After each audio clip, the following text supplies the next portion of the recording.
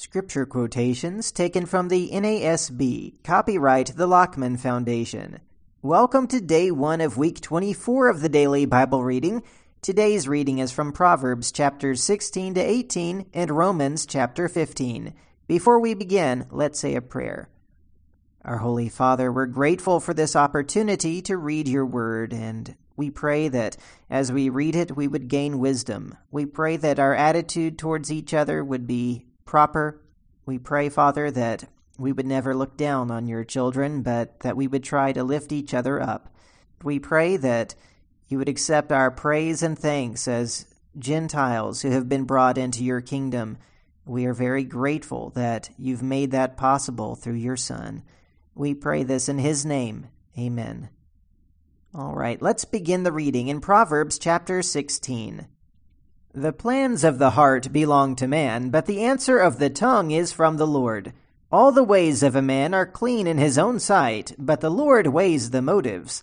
Commit your works to the Lord, and your plans will be established. The Lord has made everything for its own purpose, even the wicked for the day of evil. Everyone who is proud in heart is an abomination to the Lord. Assuredly, he will not be unpunished. By loving kindness and truth, iniquity is atoned for, and by the fear of the Lord one keeps away from evil. When a man's ways are pleasing to the Lord, he makes even his enemies to be at peace with him. Better is a little with righteousness than great income with injustice. The mind of man plans his way, but the Lord directs his steps. A divine decision is in the lips of the king. His mouth should not err in judgment. A just balance and scales belong to the Lord. All the weights of the bag are his concern. It is an abomination for kings to commit wicked acts, for a throne is established on righteousness. Righteous lips are the delight of kings, and he who speaks right is loved. The fury of a king is like messengers of death, but a wise man will appease it. In the light of a king's face is life, and his favor is like a cloud with the spring rain. How much better it is to get wisdom than gold, and to get understanding is to be chosen above silver. The highway of the upright is to depart from evil. He who watches his way preserves his life. Pride goes before destruction, and a haughty spirit before stumbling.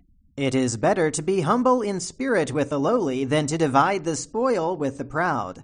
He who gives attention to the word will find good, and blessed is he who trusts in the Lord. The wise in heart will be called understanding, and sweetness of speech increases persuasiveness.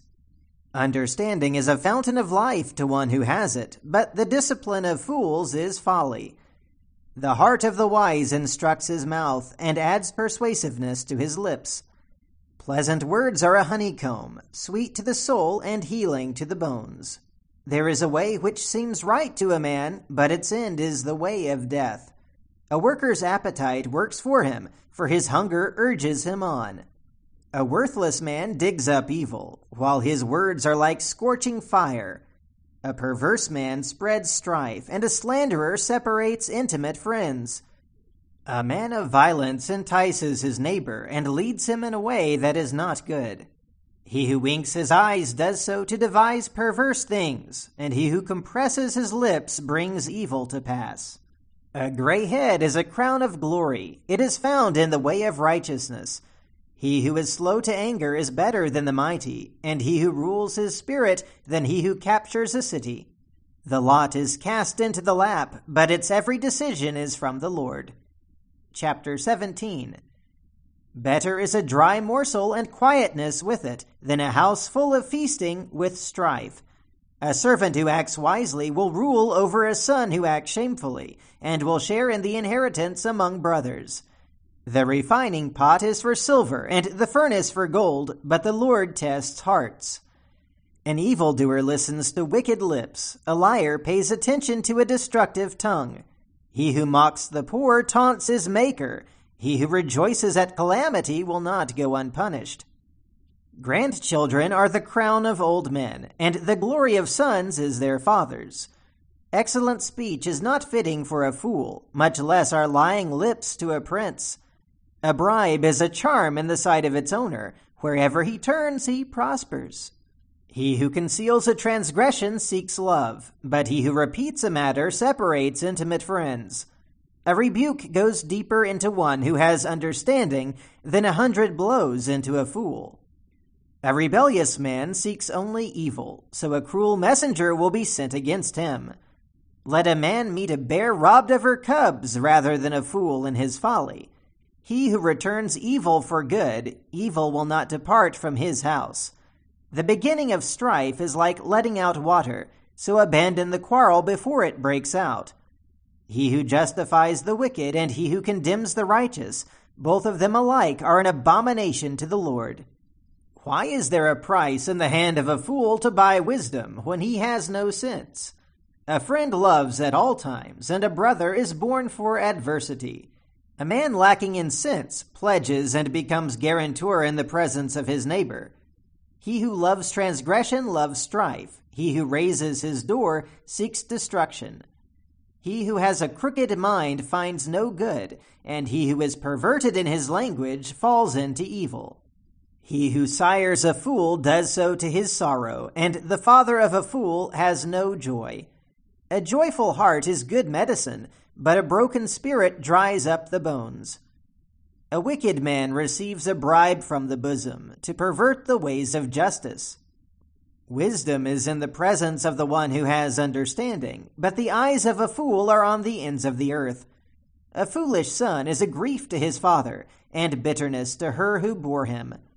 It is also not good to fine the righteous, nor to strike the noble for their uprightness. He who restrains his words has knowledge, and he who has a cool spirit is a man of understanding.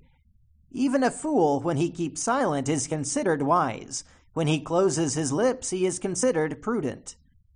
Chapter 18. He who separates himself seeks his own desire. He quarrels against all sound wisdom. A fool does not delight in understanding, but only in revealing his own mind. When a wicked man comes, contempt also comes, and with dishonor comes scorn. The words of a man's mouth are deep waters. The fountain of wisdom is a bubbling brook.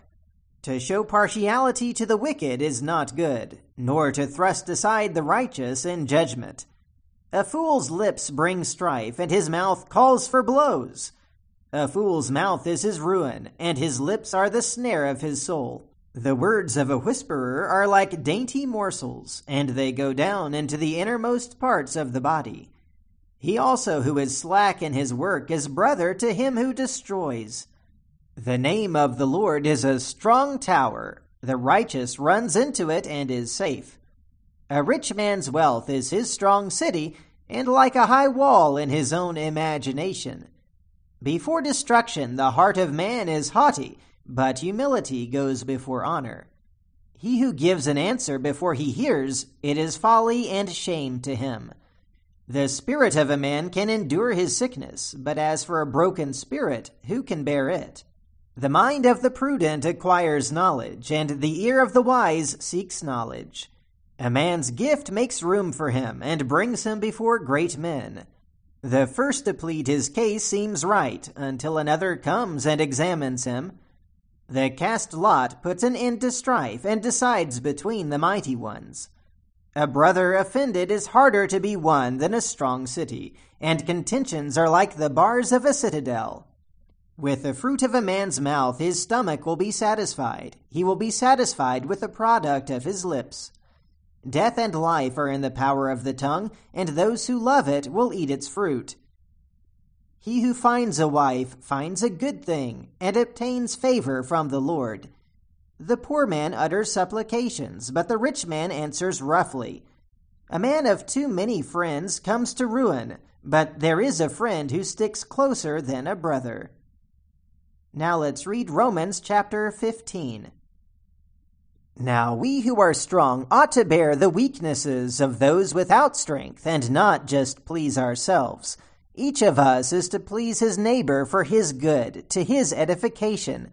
For even Christ did not please himself, but as it is written, "The reproaches of those who reproached you fell on me." For whatever was written in earlier times was written for our instruction, so that through perseverance and the encouragement of the Scriptures we might have hope. Now may the God who gives perseverance and encouragement grant you to be of the same mind with one another according to Christ Jesus, so that with one accord you may with one voice glorify the God and Father of our Lord Jesus Christ. Therefore accept one another, just as Christ also accepted us to the glory of God. For I say that Christ has become a servant to the circumcision on behalf of the truth of God to confirm the promises given to the fathers, and for the Gentiles to glorify God for his mercy. As it is written, Therefore I will give praise to you among the Gentiles, and I will sing to your name. Again he says, Rejoice, O Gentiles, with his people. And again, Praise the Lord, all you Gentiles, and let all the peoples praise him. Again Isaiah says, There shall come the root of Jesse, and he who arises to rule over the Gentiles, in him shall the Gentiles hope.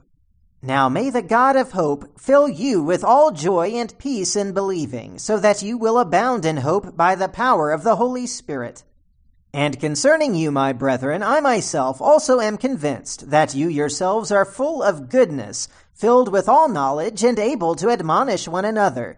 But I have written very boldly to you on some points, so as to remind you again, because of the grace that was given me from God, to be a minister of Christ Jesus to the Gentiles, ministering as a priest of the gospel of God, so that my offering of the Gentiles may become acceptable, sanctified by the Holy Spirit. Therefore, in Christ Jesus I have found reason for boasting in things pertaining to God. For I will not presume to speak of anything except what Christ has accomplished through me, resulting in the obedience of the Gentiles by word and deed, in the power of signs and wonders, in the power of the Spirit, so that from Jerusalem and round about as far as Illyricum I have fully preached the gospel of Christ.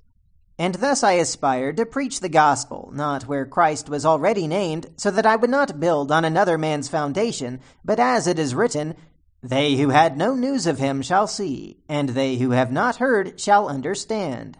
For this reason I have often been prevented from coming to you, but now, with no further place for me in these regions, and since I have had for many years a longing to come to you whenever I go to Spain, for I hope to see you in passing, and to be helped on my way there by you, when I have first enjoyed your company for a while, but now I am going to Jerusalem serving the saints. For Macedonia and Achaia have been pleased to make a contribution for the poor among the saints in Jerusalem. Yes, they were pleased to do so, and they are indebted to them. For if the Gentiles have shared in their spiritual things, they are indebted to minister to them also in material things. Therefore, when I have finished this, and have put my seal on this fruit of theirs, I will go on by way of you to Spain. I know that when I come to you, I will come in the fullness of the blessing of Christ. Now I urge you, brethren, by our Lord Jesus Christ, and by the love of the Spirit, to strive together with me in your prayers to God for me, that I may be rescued from those who are disobedient in Judea, and that my service for Jerusalem may prove acceptable to the saints, so that I may come to you in joy by the will of God, and find refreshing rest in your company. Now the God of peace be with you all. Amen. And that is the reading for today. Until next time, keep meditating on the Word of God.